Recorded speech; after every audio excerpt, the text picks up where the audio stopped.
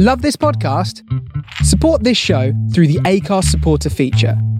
It's up to you how much you give, and there's no regular commitment. Just hit the link in the show description to support now.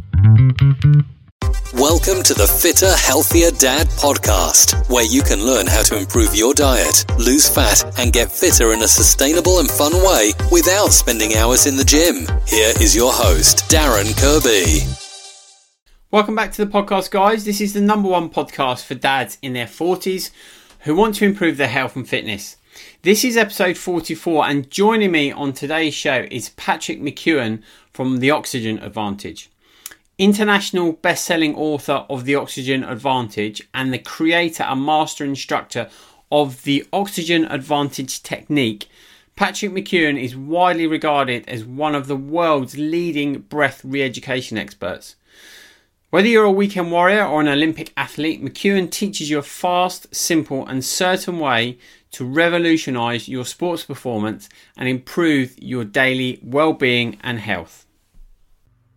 Hi Patrick, thanks very much for joining me on the podcast today. How are you? Good, Darren. How are you? Yes, very well, thank you. And we've been talking just before we started recording about the whole COVID-19 effects and everything else, but you're all fine and nicely situated in the countryside, so hopefully we'll avoid any impact with this. Well, as best as we can. You know, it's going to be, time will tell, but there are things that you can be doing, and maybe this will come up in conversation. Yeah, absolutely. So before we get into the conversation, Patrick, can you give us a bit of background on yourself and how you came to start the Oxygen Advantage and to where you're at today? Sure. I came across respiration and breathing exercises back in 1998, and I was using them primarily for my own health, for sleep issues, for asthma, and for an agitated and racing mind. So right. I was a chronic mouth breather for about 20 years, and with that, upper chest breathing and fast breathing, and I never realized the impact that my breathing was having on my health and my performance, my concentration. I was the guy going into school as a kid and having to spend a lot of hours studying, because if you don't have the ability to hold your concentration of what you're doing, in order for you to get the grades, you have to put in a lot more work. And that happened in university. And I got a degree from university in Dublin called Trinity College in Dublin, and a degree in economics. And I went into the corporate world. It was a highly stressed environment. I absolutely hated it. I hated the manipulation of the corporations on the employees, and the competitive nature of pitting employees against each other. Yeah. And at the same time, management, and I was middle management, we were approaching it with a big smile, and underneath that would be absolute ruthlessness, but that wasn't how it was put out there. So, I came across just one thing that really made a huge difference to my own health. And then I decided that maybe I'd like to work in this field. So I changed careers, and I retrained in respiration, and I finished up in Russia in 2002. Right. And I was working then mainly with people with asthma, people with sleep apnea, people with snoring, people with anxiety, depression, high stress levels. And then in 2012, I decided to reach out then in terms of, could we reduce lactic acid in sports performance? So I started going down that, and that was an absolute rabbit hole. So then a book called The Oxygen Advantage came out of it. I was 4 years writing it, or 3 years writing it. It was published in 2015, but that kind of took off. So it's now in 14 different languages. And it's really gone out throughout the world in terms of respiration and the power of the breath. Because I have to say, Darren, usually when you're talking about breathing, people think it's a bunch of tree huggers and these guys with the open sandal brigade. But one thing about breath is that it's incredible when you tap into it and when you do it right. And I would say for anybody who's wishing to improve their performance, mental performance, improve their sleep, their concentration, physical exercise, that watch this space, and that's what we're going to talk about. Yeah, I mean, it is like you say, it is fascinating, and the funny thing is when you actually talk to people about breath work and breathing, they look at you very strangely, don't they? Because they're kind of like, well, we do that naturally every day. Yeah. But that's the point. You do it naturally and unconsciously every day, and like you said, you don't really fully understand the powers of it And I discovered it probably about a year ago. I now put it into my daily morning routine, and it has made a massive impact. And I think if people listening haven't really tried it, they really need to kind of listen to the whole episode to really understand the true benefits of it. So I just want to take you back, Patrick, because that's quite a big transition from being in the corporate world to obviously discovering breath work and then deciding you're going to make the jump into it. So what was that transition like, and how did that come about in terms of you being able to build a business in this space? I was on a car journey. Like, I live in the west coast of Ireland, and I was just on a car journey towards Dublin, and thought came into my head that I'd love to be teaching it, and it just felt good. It wasn't based on logic, because I had absolutely no background in health, knew nothing about it, and the only thing that I had was the experience of applying it to my own health and seeing my own energy levels improving, and then looking back and how mouth breathing affected and fast upper chest breathing affected my entire life. So I contacted the Russian embassy, and they got in touch with the people in Moscow. Dr. Buteyko was around at the time, and that was originally what I had learned. Right. And I opened up a small little office, and you know what? Sometimes the naivety of the individual who is starting up a business can be a great friend. Yeah. I contacted a local newspaper. They put a small article about it in the newspaper, and that got me my first 3 clients. And from 2002, then I wrote a book in 2003. I wrote another book in 2004, and I started putting the books out there. And I had a major drive in terms of I hated my previous employment. Okay. And sometimes you have to go through a bit of hardship, and that hardship can be a great motivator. Yeah. And it's really, I just found it was an American multinational. It was a company called Enterprise Rent-A-Car. Right. And I'm not here to give out about Enterprise or anything like that, but I'm here to give out about not even to give out about it, but just to make people aware that sometimes you're in a job that you absolutely don't like. And I think a lot of people are in that situation. Yeah, now, absolutely. When I was in that job, I still applied myself to the best that I could do. And what I learned in the 3 years working with enterprise, managing people, and managing people can be tough.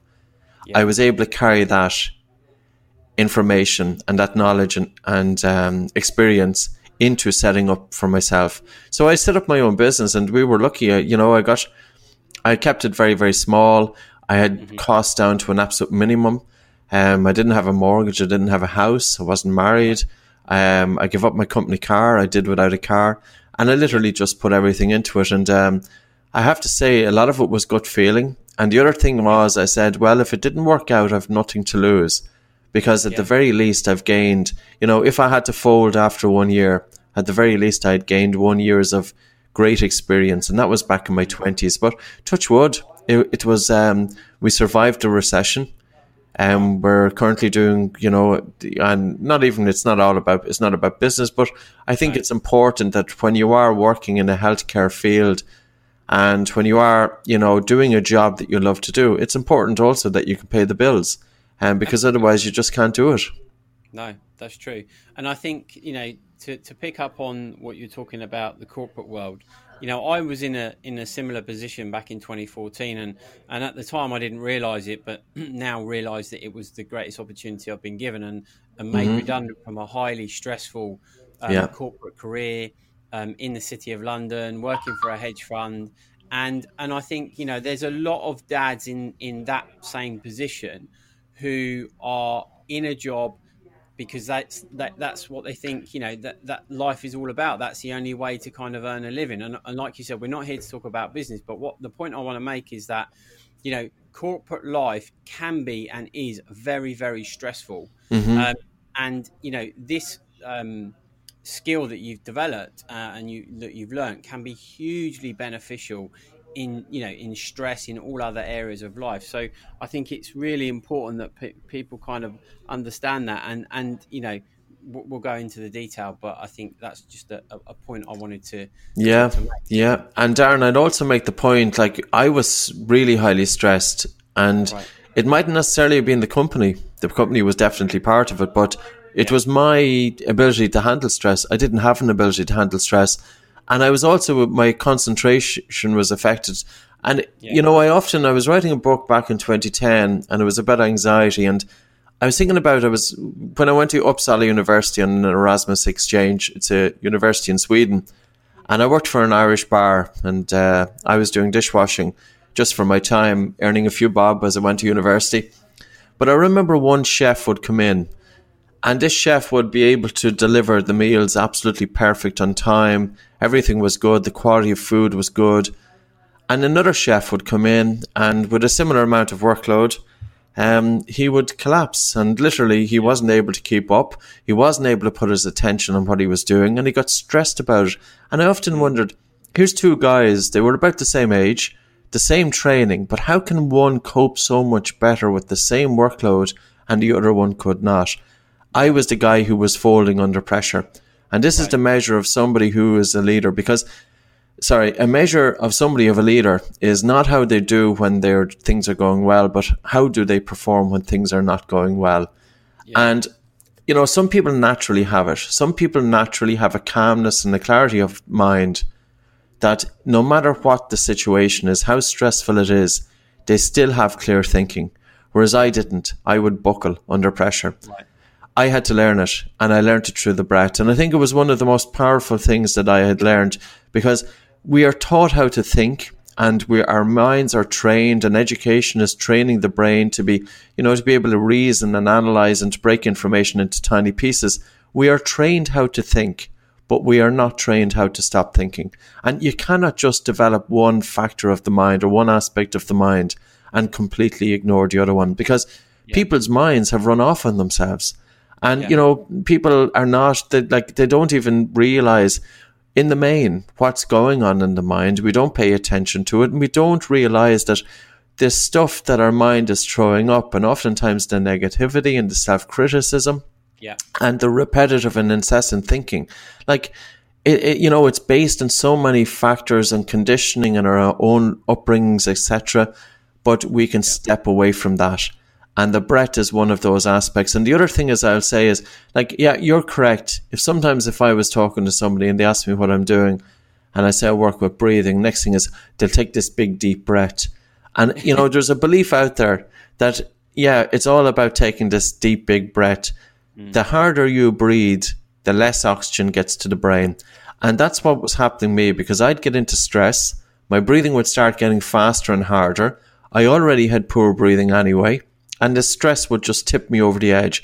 But if you start breathing more, faster breathing, more noticeable breathing, panting, and we do that when we are in stress, well, what that does is it reduces blood flow to the brain, it reduces oxygen delivery to the brain, and now you cannot think straight. Now, there's other reasons coming in there as well, but certainly your breath and the stress effect on the breath is one of those things. And, that's long-term stress is really problematic, because you have an individual who develops a poor breathing pattern. Well, even when the stress is removed, that breathing pattern can remain.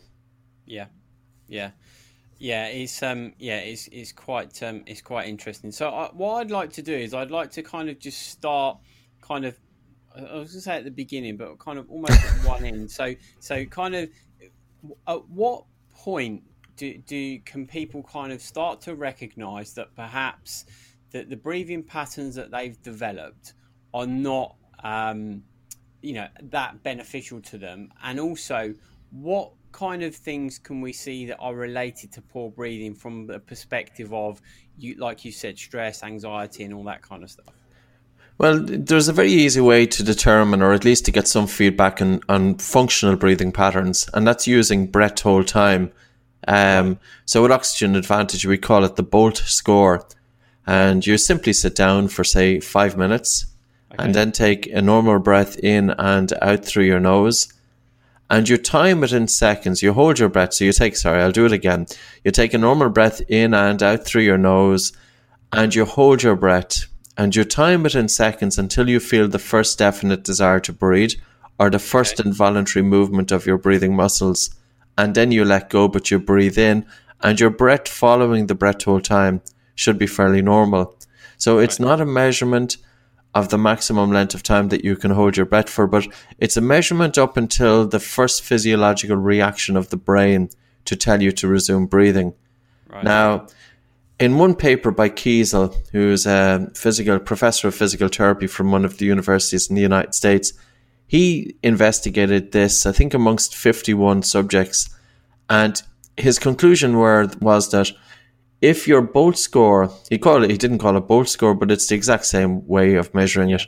If your Bolt score is greater than 25 seconds, there is an 89% chance that dysfunctional breathing is not present. So that's what he concluded. So I would say to anybody, if you want to learn something about your breathing, sit down, allow your breathing to settle, and then take a normal breath in and out through your nose and hold your breath and see how long can you hold your breath for comfortably. And if you are less than 25 seconds, there's room for improvement. Okay. Yeah, that's quite a simple thing to obviously to do. Mm-hmm. And then so moving on from that, then let's say that we do discover that it is less than 25 seconds. What are the kind of next things that we can do or next steps that we can take to start improving that? Sure. Well, your Bolt score is a measurement of the degree of breathlessness, both during rest and also physical exercise. So just to give you a couple of things that might be happening if you have a low Bolt score. Number one is that you have disproportionate breathlessness during physical exercise. So no matter how hard you train, you find that you are plateauing. You just can't, and it's not necessarily down to poor condition. Like I've seen strength and conditioning coaches, and an athlete is gassing out and they think it's down to they think it's down to poor condition. But this can be down to breathing pattern disorder. Sleep, because if you have a low Bolt score, you tend to breathe harder, faster, and often breathe through an open mouth. You should never wake up with a dry mouth in the morning. If you wake up with a dry mouth in the morning, your sleep is likely to be unrefreshed. And that's what affected my concentration. So 20 years ago, I started taping my mouth closed, and I've been taping my mouth ever since. And taping now has actually it's actually becoming more and more mainstream. Taping your lips together. There's a number of companies doing it, including ourselves. But so yeah, the other aspect is exhaustion. There's a link between exhaustion and chronic hyperventilation. But even such a thing as cold hands, brain fog, asthma. Asthma symptoms, if you're coughing and wheezing, it's very prevalent when your Bolt score is less than 25 seconds. Nasal obstruction, a stuffy nose. And if you have a stuffy nose, it will impact your sleep. So snoring, sleep apnea can be impacted by hard breathing and certainly, without question, mouth breathing.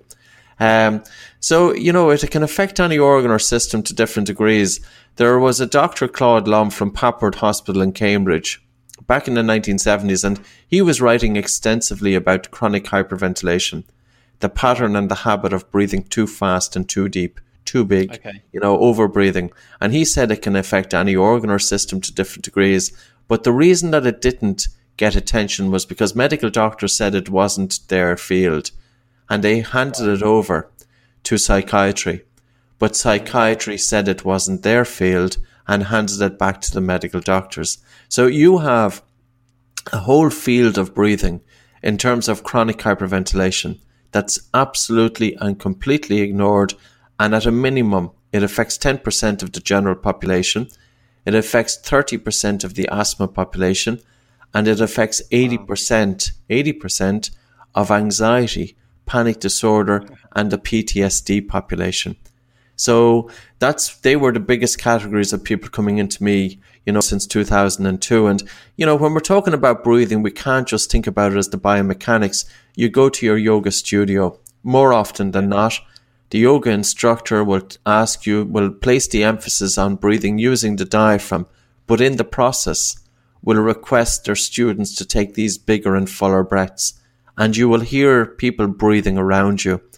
You should never hear your breathing during rest, because if you are breathing more air than what you need, it's not increasing oxygen delivery to the tissues. What it is doing is it will cause your blood vessels to constrict, and it will reduce oxygen delivery to the tissues. So people who think that when they're taking these deep and big and full breaths, and they think that it's bringing more oxygen throughout the body, it's not. It's doing absolutely the wrong thing to do. if you're stressed, slow down your breathing or hold your breath. And when we look at breathing, there's 3 dimensions to it. Breathe light is the biochemistry. And that's about slowing down and reducing the volume of the air you breathe in order to increase carbon dioxide in the blood. And as carbon dioxide increases in the blood, your blood vessels dilate. You feel warmer. So a test would be for your audience is slow down their breathing. Breathe in and out through the nose, but really slow down the speed of the air coming in and out of the nose. And make a concerted effort to breathe less air than what you need for about 3 to 4 minutes. You know that you are breathing less air when you feel air hunger. And then check a number of things.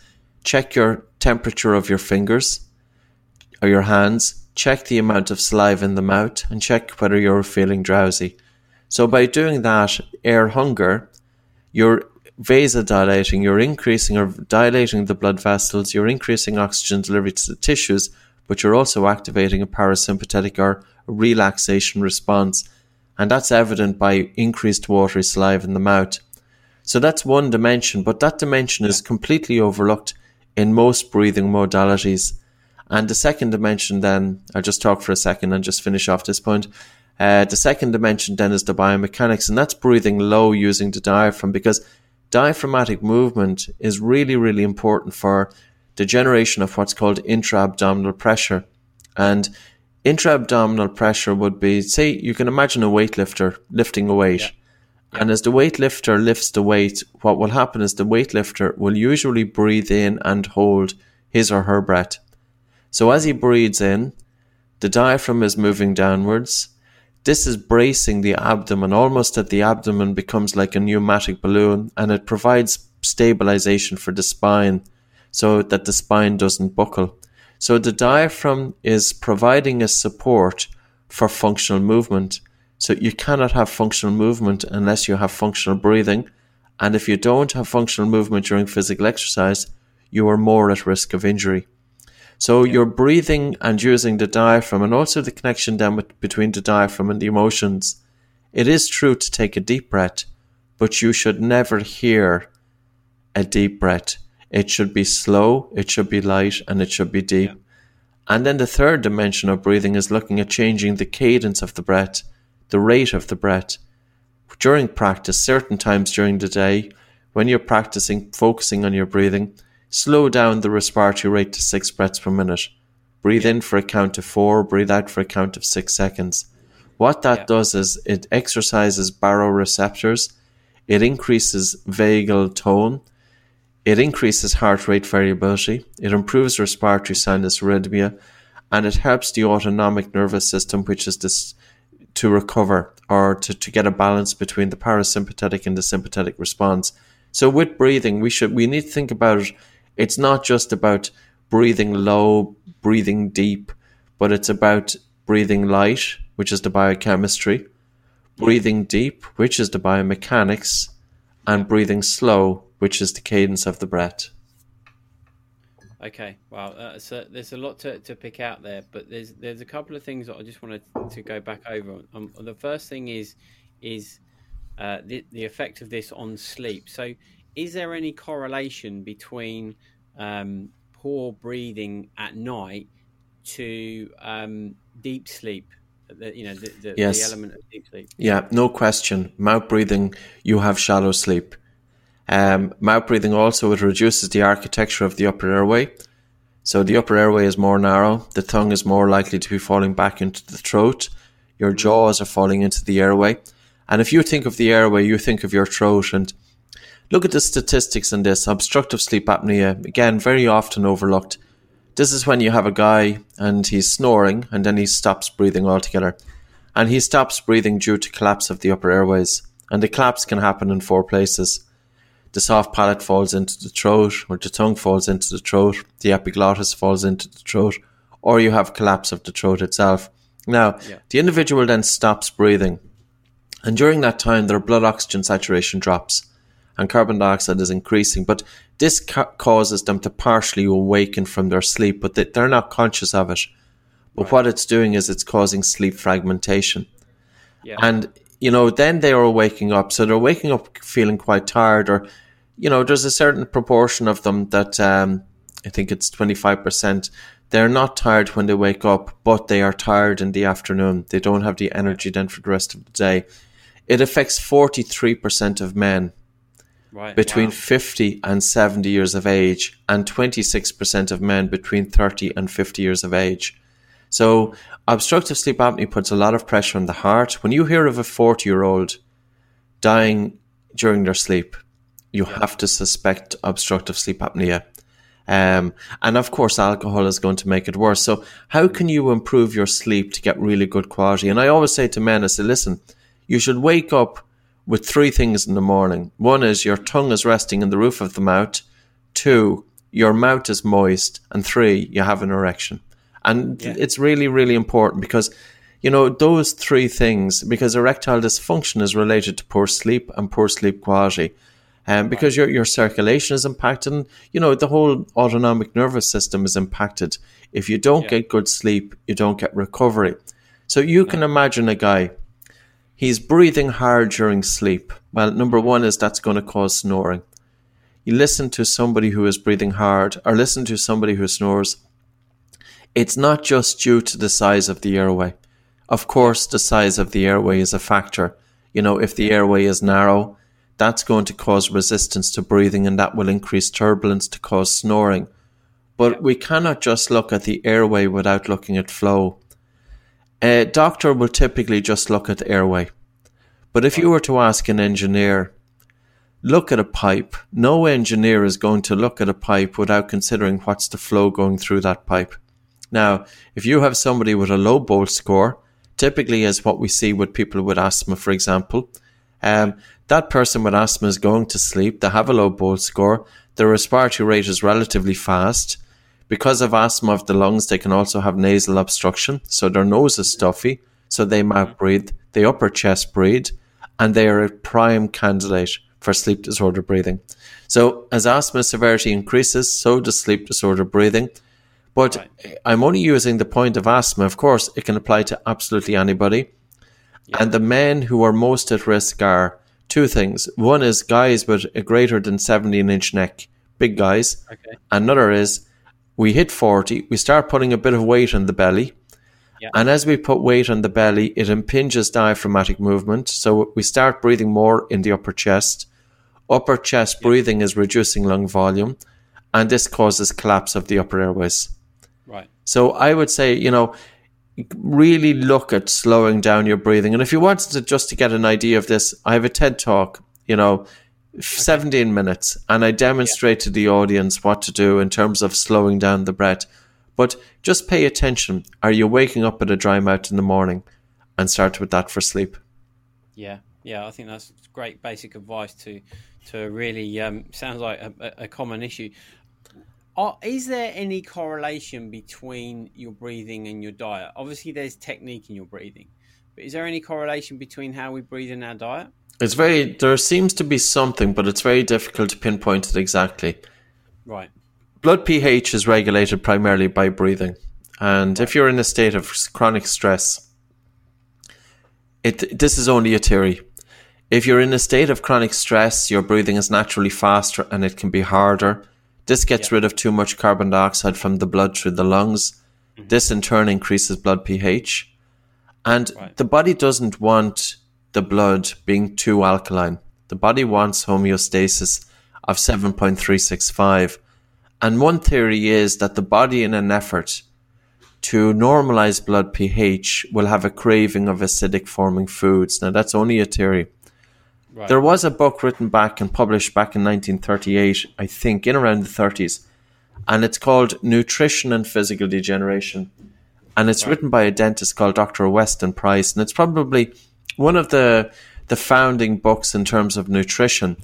Now, what Dr. Weston Price did, he's a dentist, and he went to various civilizations, and he looked at what happened when they switched from a traditional diet over to a processed diet.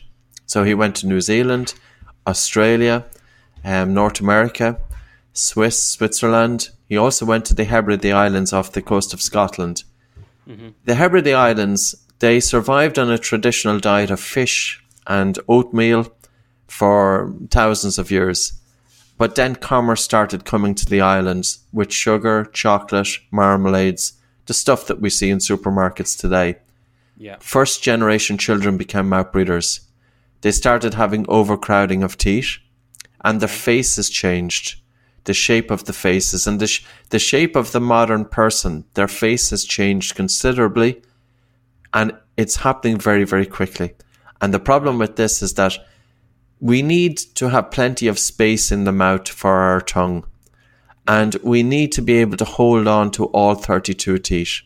However, there are two schools of thought in orthodontistry. One is the reason that the teeth are crooked is because the teeth are too big. So let's extract teeth and then straighten remaining teeth. Yeah. The other thought is the reason that the teeth are too crooked is because the jaw is too small, because the child was thumb sucking, or they had their mouth open and their tongue wasn't resting in the roof of the mouth. In other words, the child, their jaws didn't develop wide enough to house their teeth. Now, the first school of thought in orthodontistry is causing a lot of harm and can cause a lot of harm. And the reason being is because you need to hold on to, the width, and you want to really maximize the width of the face, the width of the jaws, in order that there is sufficient room for the tongue so that the tongue isn't falling back into the throat. And I'll give you an example, your royal family, Prince William and Princess Kate. Put a search into Google and look at an image of both, and just zoom in on Prince William's mouth, and then zoom in on Princess Kate Middleton. Count how many teeth can you see from Prince William. You will see that he has black triangles either side of his teeth, and you'll see also that you can probably count maybe 6, maybe 7 teeth. Okay, that's evident of a small mouth. And if I was to say, my hunch would be he had orthodontics and he had 2 or 4 teeth removed and his jaws were made small. Kate Middleton, if you look at her smile, you'll see 10, possibly 12 teeth. She's got a really broad smile. She's got plenty of room for her tongue. Yeah. And that's what we're looking for. That's really what we're looking for. So there are habits during childhood that are very, very important in terms of airway and craniofacial development. And it does come back to diet. Chewing is one aspect. We don't chew foods now. Our ancestors chewed foods. If you think all of the foods that come pre-chewed, and the only thing I'll say is COVID-19, by shutting down every McDonald's restaurant pretty much worldwide, has probably done a great service to humanity. Now, I'd feel sorry for the staff. They're trying to make a living out of it. Yeah. But if these restaurants never opened, it would be one of the best things. And any restaurant or so-called restaurant that is similar, because it's not food. And it's time that we start realizing that. And I think one aspect of it is that we are now becoming more conscious of our health due to a health crisis, and it has slowed us down a little bit, and that's great in some ways. There's a couple of small positives in light of all of the negatives. Negatives, there's a couple of small positives coming through there. So food and breathing, they can probably go hand in hand. If I was to say which one is the most important, well, it's like this. You can survive without food for weeks, and you can survive without air for just a few minutes. Yeah, exactly. Yeah, I think that's a great analogy. So in terms of the stress side of breathing then, because, lots of times we actually won't recognize or be conscious of the fact that we are stressed. Our breathing patterns might change, or our mood most likely changes. So, is there anything in the breathing patterns that we can become aware of that would identify the fact that our body's in a bit of a stressed state? So we're in the sympathetic, the flight part of the nervous system. Yeah. It's really important, especially for men, not to live stuck in their heads all the time. And females do have a better tendency to be able to disperse their attention throughout the body. Yeah. But we are often stuck in our heads. And when we are stuck in our heads, we don't feel when we are stressed. Stress manifests around the stomach area. And for example, if you have a certain connectivity with the rest of the body, taking your attention out of the mind and dispersing it throughout the body, you will know quite quickly when you get stressed because you will feel the tension in the stomach. And, you could say, well, how else would you know when you're stressed? Well, clarity of thinking is one, but also sleep. Yeah. It's difficult to fall asleep if you've had a stressful day because you're lying there in bed and you're kind of running all this stuff through your mind and you'll be twisting and turning all night long. And here's the problem. You have a poor night's sleep and you wake up then feeling exhausted, but you still have to deal with the situation that was happening the day before. But now you don't have the ability to do it. So, and this depends on genetic predispositions as well. And of course, it's trainable, just like concentration is trainable. Our ability to handle stress is trainable. We need to be able to train the brain to be focused. Mm-hmm. And we can train the brain to be focused by having our attention on the breath. And this is a measure of concentration. Concentration is the length of time that you can hold your attention on the subject matter without distraction. But if the mind is agitated and if there's a habit of incessant and repetitive thought activity, it means that we can't hold our attention on doing what we want to do because the mind is bombarded with thoughts. So what I would say is start focusing on your breathing. And if you notice that your mind is wandering very quickly and then you bring your attention back and your mind wanders over there and you bring your attention back onto your breath, your mind wanders again. If your mind is repeatedly wandering, you know then that there is a habit of excessive thinking. So don't get frustrated with it. Now you're beginning to realize that your mind is wandering and it could be wandering quite a lot. But now this is the first step. It's all good. You're starting to realize I have a habit of thinking. And that habit of thinking is going to affect my ability to focus, my ability to concentrate, and my ability to have clarity of thought when there's a stressful situation. So how do we train the brain? I would practice breathing exercises, slowing down the breath to create air hunger. And the reason being is from a number of perspectives. Number one, your mind is more likely to be anchored onto the breath when you feel air hunger. Number two, when you feel air hunger, it signifies that carbon dioxide is increased in the blood, and this increases blood flow and oxygen delivery to the brain. This has a calming effect on the brain. Number three, slow down your breathing for 15 to 20 minutes before sleep. Then you have a deeper sleep and especially breathe through your nose. You wake up more alert, you wake up more refreshed, and you have clarity of thinking. Yeah. So, I would start off with the air hunger, and then after about a week of it, I would have people put their hands either side of their lower ribs, and as they breathe in, they're feeling their ribs gently move out, and as they breathe out, the ribs are gently moving in. So we start engaging the lower regions of the lungs, because to give you an example, if you breathe through your nose versus through your mouth, and this is even during physical exercise. Mm-hmm. Now, most people, you go into a gym and all you see is you'll see people puffing and hard breathing, often, very commonly through the mouth. Why is that? It's because it's easier, but it's not quality. Because if you mouth breathe, you are activating the upper chest. You are taking and ventilating the upper regions of the lungs, but the greatest concentration of blood is in the lower regions of the lungs. So it's much more advantageous to breathe nose because your nose is connected with the lower regions. And this is, this information is known. 1988, a researcher, Swift, he looked at the pressure of oxygen in the blood in patients post-jaw surgery when their jaws were wired shut, which forced them to continuously breathe through their nose. The pressure of oxygen in the blood increased by 10%. So nasal breathing increases oxygen uptake in the blood. It improves what's called ventilation perfusion, basically the transfer of oxygen from the lungs into the blood. But also if you do your physical exercise with your mouth closed, you feel air hunger. You feel more suffocated. And the reason that you're feeling more suffocated is because the carbon dioxide can't leave the lungs can't leave the blood as quickly through the lungs. So carbon dioxide is increasing in the blood. This generates a feeling of air hunger. However, the carbon dioxide is increasing your blood vessels. The carbon dioxide is increasing delivery to the tissues. So your working muscles are going to be staying aerobic because there's an increased oxygen delivery there. But what's more, if you do your physical exercise with your mouth closed, in about 6 to 8 weeks, the air hunger diminishes. And people don't give it that time. They'll go in and they're like a bat out of hell, puffing and panting, upper chest breathing.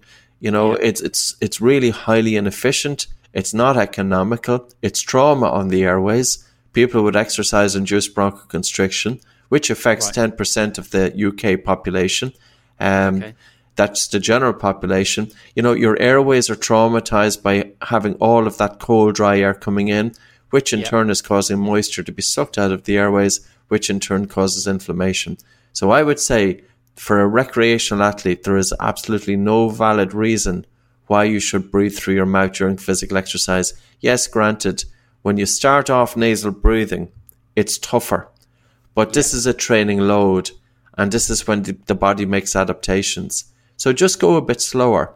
You can achieve an 85 to 90% work rate intensity nasal breathing versus mouth breathing.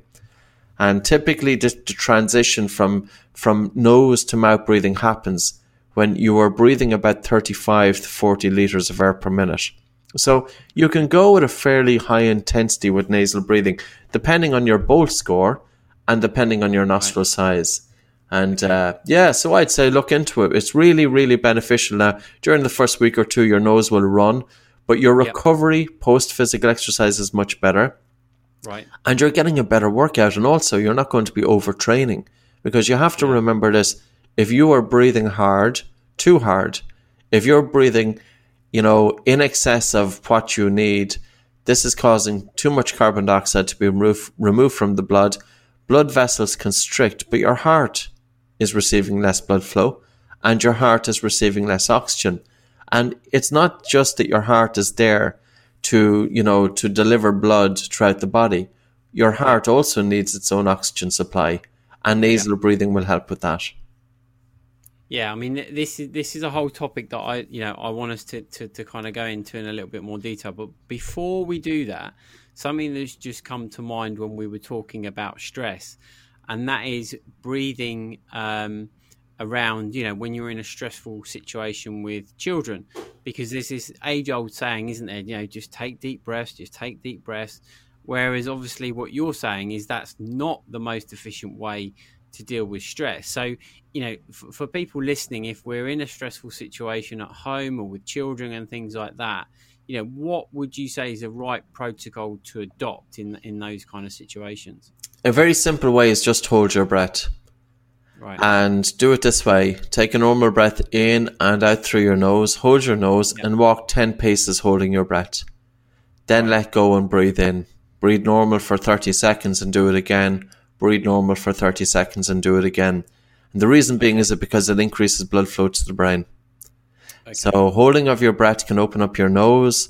Now, it is actually holding of the breath is typically activating a stress response. But in this instance, it can have a calming effect because it's helping to distract from the stress. When you hold your breath, you stop thinking, but because also you're increasing blood flow to the brain. Right. That does make sense. And the other thing, Darren, sorry to me, it's like me back in Enterprise Rent-A-Car, highly stressed. But why was I stressed? Because I wasn't, the corporate environment is stressful, but my stress handling capabilities weren't good. Yes. So it's really about bringing breathing. I've worked for myself now, and we've got a small little business. We have about 7 employees. And my stress levels now, I'm since 2002 working for myself. I've been hardly, I'm not saying, of course, there's times that you have a little bit of stress, but very little. And part of it is because I've better sleep. I'm nasal breathing. My breathing is slower, Whereas before that, I was mouth breathing, fast breathing, upper chest breathing. And if you're a mouth breather and a fast breather, upper chest breather, you're teetering on the brink. but all it takes then is a bit of stress to throw you over. And you think of the person with panic disorder. Like, I look at their breathing and it can be very, very fast. And like, I'm not saying very, very fast. It's not as if they're having a panic attack in front of me, but they could be breathing 18 to 20 breaths per minute. That's too fast. They're breathing upper chest. They are sighing quite regularly. A person who is sighing a lot, it's not a good sign because it shows that breathing is irregular. And oftentimes it's the person with poor breathing patterns that feels that they are not getting enough air. They'll come in and I say, what symptoms? Or they fill out the client intake form. They say, just feel no matter what I'm breathing, I just feel that I'm not getting enough air. Well, for that person, it doesn't take much to put them into a stress situation. And you'd be aware of it. People with panic disorder, they were often advised to breathe in and out of a bag to help calm down. They weren't told to take these big, deep breaths because the panic disorder, they were already breathing hard and fast and big breaths. And that was blowing off too much carbon dioxide. The issue wasn't oxygen. The issue was carbon dioxide. So they were told to breathe into a bag in order to trap carbon dioxide in the bag on the exhale breath. So they would exhale carbon dioxide from their body into the bag, but then on the inspiration, on the inhalation, they carry that carbon dioxide back into the lungs to increase it in the blood, to increase blood flow to the brain, and to increase oxygen delivery to the brain. So there's two things happening there. One is, it's not the stress that is often causing, it's not the situation which is causing the stress, but breathing. If you have good functional breathing, your resilience is improved and your ability to handle stress is much better. And then if you do get into a stressful state, if you do have a connection with your body and with your breath, you realize it. And if there's times like Wednesday here, I was doing calls and just at the end of it, I counted the amount of emails I had that day. I answered 90 emails and I felt a bit under pressure, to be honest with you, because I just felt no matter how many emails I answered, where was this going to end, Yeah. And, it's normal. We all will face, of course, we all face stress. That's the way it is. But I think if you're just a little bit more aware, having some attention inside the body, your body will tell you. And there's a time also that your productivity, if the stress gets too much, it's going to affect your productivity. You're better off just taking a break from it. Because otherwise, your productivity isn't good anyway. Take a break from the whole lot. And then, slow down your breathing, go for a walk, go into nature, enjoy the sunshine, maybe take the night off and have a couple of glasses of wine, it can happen, of course. And then come back to it then when you're in a better frame of mind. But another aspect where the research on this is all about is looking at cadence breathing of 6 breaths per minute. Right. That if you were to breathe in for a count of 5 in through your nose, it's very slow and light, not to take a huge big breath. You don't want to slow down your breathing, but in the process get rid of too much carbon dioxide. You want to have a balance, so you want to breathe in. You could breathe in for a count of 4 seconds, a light breath. You shouldn't hear it. So you're breathing in for a count of 4 seconds, breathe out for a count of 6, or breathe in for a count of 5 seconds, breathe out for a count of 5 seconds. And what that does is that's the optimum breath for the human being to target the autonomic nervous system, to bring about a balance between the parasympathetic and sympathetic tone. So individuals who are prone or who have been exposed to long-term stress, it's really important that we help the body to recover from this long-term stress. And the 6 breaths per minute is the most optimum rate of doing that. So I would say to anybody, if you have, say, post-traumatic stress disorder or depression or anxiety, pay attention to your breathing and even practice doing that 20 minutes. You need to do it for about 20 minutes twice a day, but you could do it if you were watching television, and you're having some attention inside in the body. But it's nicer if you close your eyes, you bring your attention inwards onto the breath, you feel the airflow coming in and out of your nose, you're timing it. You could use a metronome or some timer, and just help the body, help that recovery there. Yeah, I think it's very interesting with the increased kind of attention around mental health now, Mm-hmm. how, a lot of these, what I would call functional methods that we can use as opposed to going towards treating an issue. And what I mean by that is using medication, Yeah. where, we have a lot of tools already within us. If we were just to pay attention to that and actually understand that we have those tools available. Yes. There are so many people that don't know that this is available. Well, like, I have no idea how people are doing it, to be honest with you. Because social media has created a lot of stress for people. Yeah. And we have to be very careful as well what we let in. I don't listen to the news. I stopped listening to the news 20 years ago. I don't listen to mainstream media. The time with COVID, I listened to the news in the first couple of days, maybe once a day, but that was a maximum. Yeah. And we have to be very careful with the information that we expose ourselves to. We also have to be very careful with social media. And yeah, I'm 47 years of age. I have the advantage in that I didn't grow up with social media, but think of the youngsters. Since 2007, anxiety and depression rates in young girls have shot through the roof. And if I go in on Instagram, all I'm seeing is the only people who put photos of themselves on Instagram are people who are fairly good looking, people who have good bodies. The normal Joe Soap with a bit of a belly, he's not posting a photo of himself on Instagram. So then when you go in on Instagram, you're getting a very skewed reflection of reality, because you're thinking then that everybody on Instagram that I'm looking at they're all good looking people, the gals and the guys, they're all good, beautiful bodies. And here's me, a normal Joe Soap, and I'm not fitting to the description.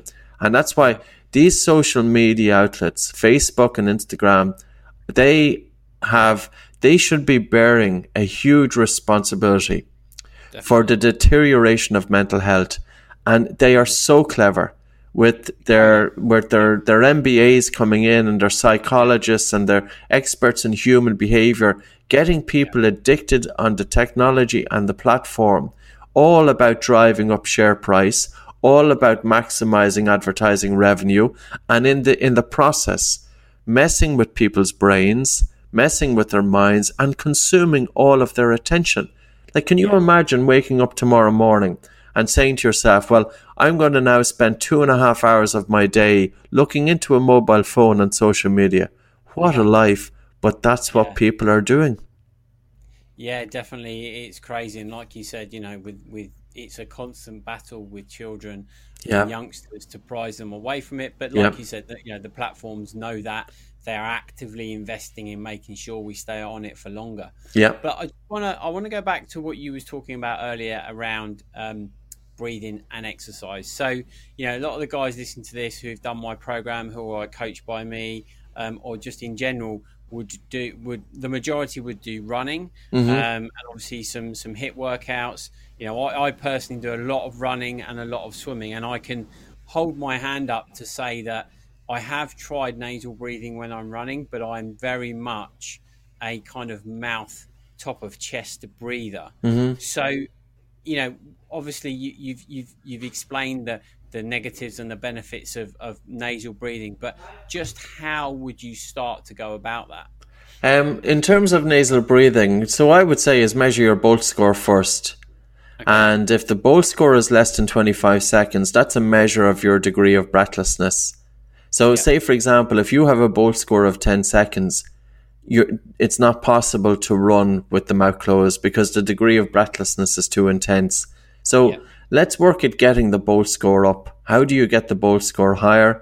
Breathe through your nose all the time, but also practice slowing down your breathing and breathing light, because the Bolt score is a measurement of the chemosensitivity of the body to carbon dioxide. And it's carbon dioxide that's the stimulus to breathe. So if you're overly sensitive to carbon dioxide buildup, your breathing is going to be harder. And your breathing, which is harder at rest, is also harder during physical exercise. So there's an intense feeling of breathlessness. So number one is get your everyday breathing right. Number two, if you have poor nostrils, poor nasal cavity like mine, a deviated septum, which about 60% of the population have, And that's when the line dividing one side of the nose to the other is crooked. That can impair airflow, and that can generate an increased air hunger. So what I'd say is put one finger either side of your nose and just gently prise your nostrils apart. And that's called the Cottle maneuver. Does it make a difference to airflow? And if it does, it may be helpful to get a nasal dilator. So a little plastic device you can put up into your nose to help open up the nose.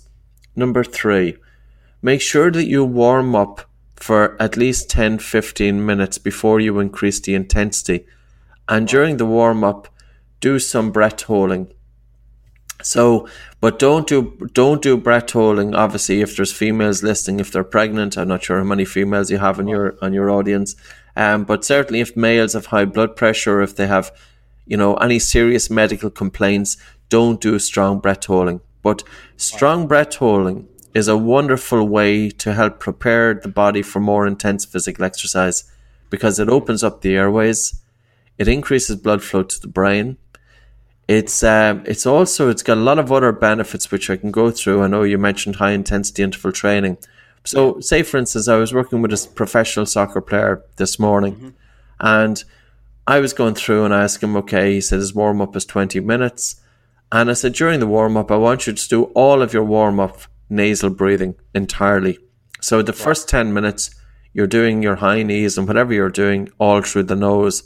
But the last 10 minutes of the warm up, breathe in, breathe out, hold your nose, and hold your breath jogging for about 20 paces, then let go. Continue jogging for about a minute, then breathe in, breathe out, hold your nose, hold your breath for about 20 paces, let go. After the 2 easy enough breath holds, then hold your breath until a maximum air hunger, and do 5 strong breath holds. So I'll just repeat that. So the warm-up that I gave him was all physical exercise, all of the warm-up, nasal breathing for the first 10 minutes. After 10 minutes, then breathe in through your nose, breathe out. During the warm-up, breathe in and out through your nose, hold your breath until you feel a medium air hunger. Might be 20 paces, might be a little bit less. Wait a minute, continue warming up. After about a minute of warm-up, do the breath hold again. Nose breath in and out through nose, hold nose for about 15-20 paces. After about a minute then, take a normal breath in and out through the nose, hold the nose, and start jogging, holding the breath, and jog faster and faster and harder, and keep holding your breath during the jog until you feel a relatively strong air hunger. Then let go, breathe in through your nose, wait a minute and repeat it, and do it 5 times. Do 5 strong breath holds. What does it do? It adds an extra load onto your breathing. It helps to improve respiratory muscle strength. It's increasing blood flow to the brain. It will make you more alert. It's also causing what's called a right shift of the oxyhemoglobin dissociation curve. Basically, you think about a warm-up. A warm-up is preparing the muscles in that the muscles are receiving increased oxygen delivery before they're working harder. Because the 2 factors that cause oxygen to be released from the red blood cell, well, there's more, but 2 of the factors that cause oxygen to be released from the red blood cells to the tissues. One is increased temperature, and the other is increased carbon dioxide. So an exercising muscle gets hot, and it becomes hypercapnic, increased CO2, and it benefits from an increased O2 delivery to that muscle. So during the warm-up, do some breath holding to deliberately increase carbon dioxide in the blood to cause more oxygen to get delivered throughout the body. So I would say that. And there's an interesting study that was carried out looking at the comparison. Like, people do high intensity interval training, which of course has its merits, and they do it to stimulate anaerobic glycolysis. And if you were to measure your blood oxygen saturation during high intensity interval training, your blood oxygen saturation with mouth breathing is going down to about 93%, and with nose breathing it's 91%. So you're still in normal levels of oxygen. It's not until you go below 91% that you could say that you're going into hypoxemia. Now, granted, your oxygen levels are dropping, but not dropping by a whole lot. And there was a paper published by a French researcher, Warons, 2018. He looked at 21 highly trained professional rugby union players, and they were 21 years of age during peak season. He divided them up into 2 groups. he had one group do 40-meter sprints with breath holding on the exhalation, the same as what we do in the book and etc. Take a normal breath in and out, hold your nose, sprint for 40 meters, and then after you resume breathing, have a semi-active recovery for about 30 seconds, and then sprint again, semi-active recovery, sprint again. The other group, the control group, were doing the 40-meter sprint with nasal breathing.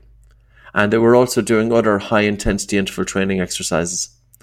Now, after 4 weeks, the group who were doing breath holding, they increased their repeated sprint ability from 9 to 14.8. And the group in the control group who were doing high-intensity interval training, their repeated sprint ability didn't increase at all. Right. Now, what the difference is that the breath holding increased to be able to improve repeated sprint ability, which is a performance indicator in team sports. This is your ability to do an all-out effort, followed by a very brief recovery before you do an all-out effort again. So you can imagine a soccer player. You know, they're sprinting for a ball, they pass the ball, and the next thing is the ball is coming back to them, and they have to repeat the sprint. Yeah. And it's a very good measure of performance. But to get a gain in professional rugby union, the margins, you know, if you can get a 1% gain there, that's significant. But to be able to increase repeated sprint ability from 9 to 14 by just replacing HIIT with breath holding, I think it's huge.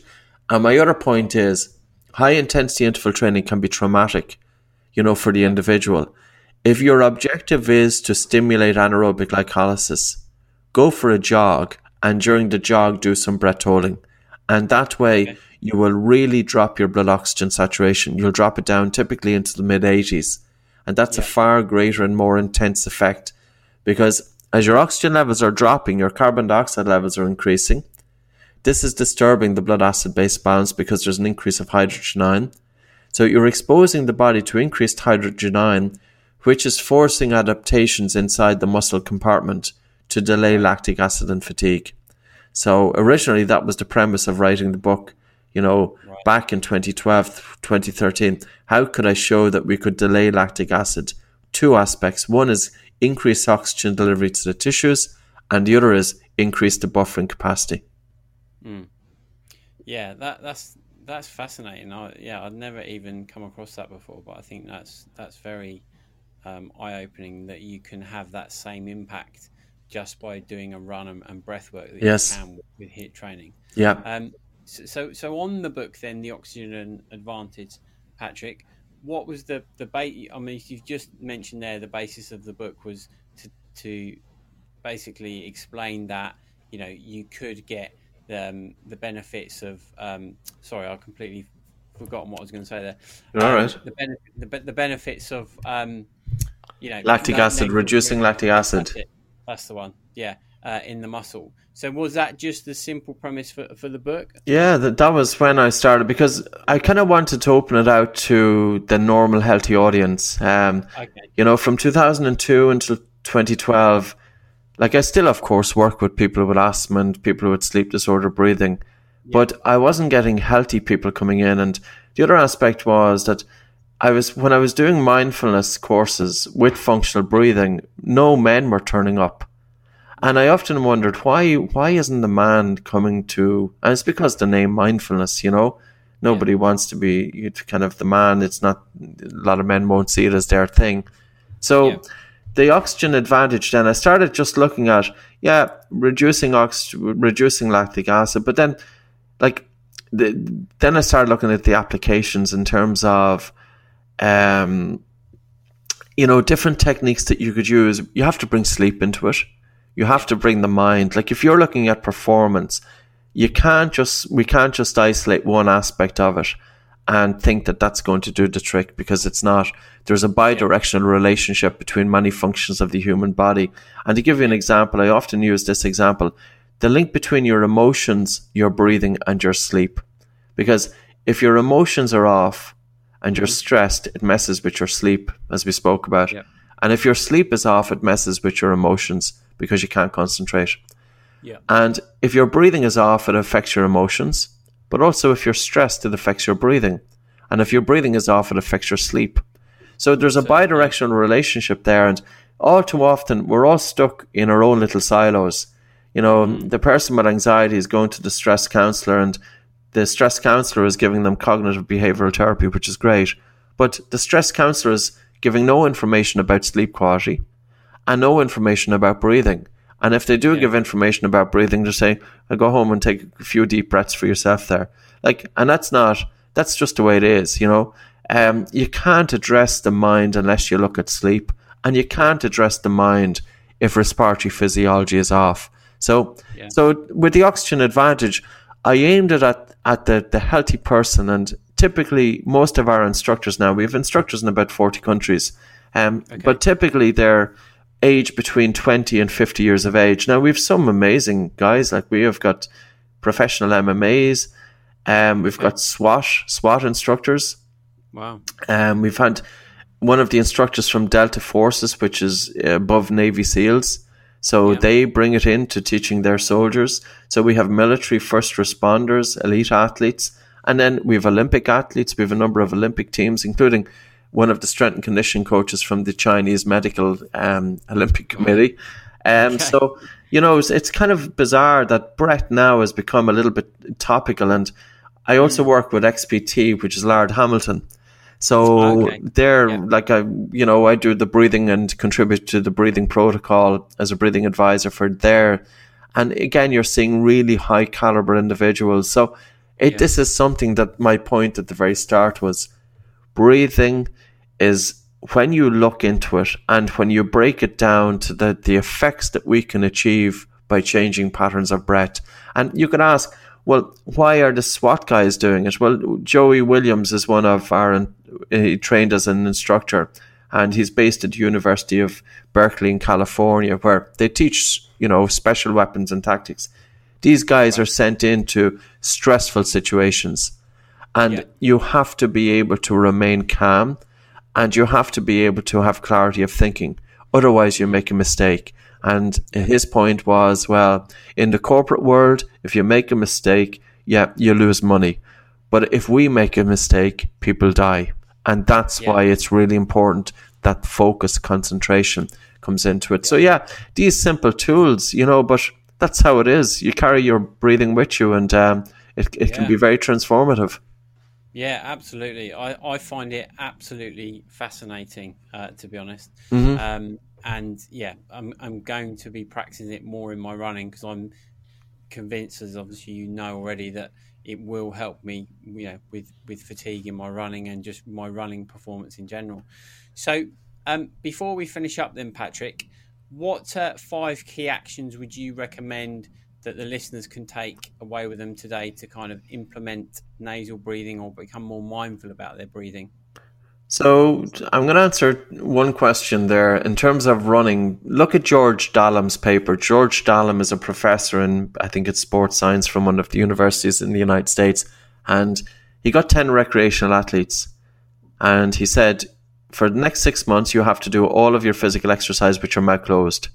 Right. And after 6 months, he then tested them. They achieved 100% work rate intensity, nasal breathing versus mouth breathing, but they had 22% less ventilation. So you can imagine that, because when you switch to nose breathing, it is adding an extra load, which is more uncomfortable. But this is what's adding, and this is what's forcing the body to make adaptations. So I would say persist with it. Right. Okay. So the 5 things are, absolutely, for a recreational athlete, do most of your physical exercise with your mouth closed. Warm up, number 2. Pre-physical exercise, warm up for 15, 20 minutes. You're going, all with nasal breathing, but bring in some breath holds during that, and make sure you have no contraindications. That, this is for people who are relatively fit, relatively healthy. Number 3, get your mouth closed at night. Now, we have a tape that we use which surrounds the lips, but there's different brands. I'll give you a few different brands. One is you can go to a chemist to get 3M 1-inch micropore tape. That's cheap, it's inexpensive, but you're putting it across the lips. The second tape is our own one. That's myotape.com, MYO tape.com. And that surrounds the lips and brings the lips together. And we developed it originally for children, and all of our children's exercises are free up on YouTube. you'll see it. So another tape then would be lipsealtape.com, and then there's Somnifix. So there's quite a few brands out there. Number 4, really pay attention to what's going on in your mind, and just make it a habit of observing what are you thinking about, and especially thought activity, that it's repetitive and that it's making you stressed, and ask yourself the question, well, I've been now thinking about this for the last 15, 20 times. Has it been productive? So, if you find that your mind is a little bit agitated and that your thinking is not being productive, in other words, you're just in a merry-go-round of thought, bring your attention onto the breath. And if your mind is agitated, do some breath holds. Breathe into your nose, breathe out, hold your nose, walk 5 or 10 paces holding your breath, then let go, breathe in, and then wait 30 seconds and do it again. Right. And then number 5, don't live stuck in your head. Go for a walk and bring your attention out of the mind, into the body, onto the breath. Walk with every cell of your body.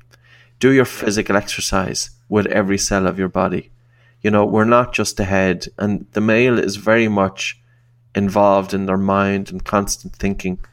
And, you don't have quality of thought. You have quality of thought when you have a capacity to think about what you want to think about, and also to have 100% of your focus on what you're doing. But if your mind is constantly bombarded with thought, that's affecting your thought processes. That's affecting your clarity of thinking. And it's also affecting creative and original thinking, because fresh ideas don't appear if the mind is thinking repetitively incessant. In order for fresh and creative and intuitive ideas, we need to create a gap between thoughts.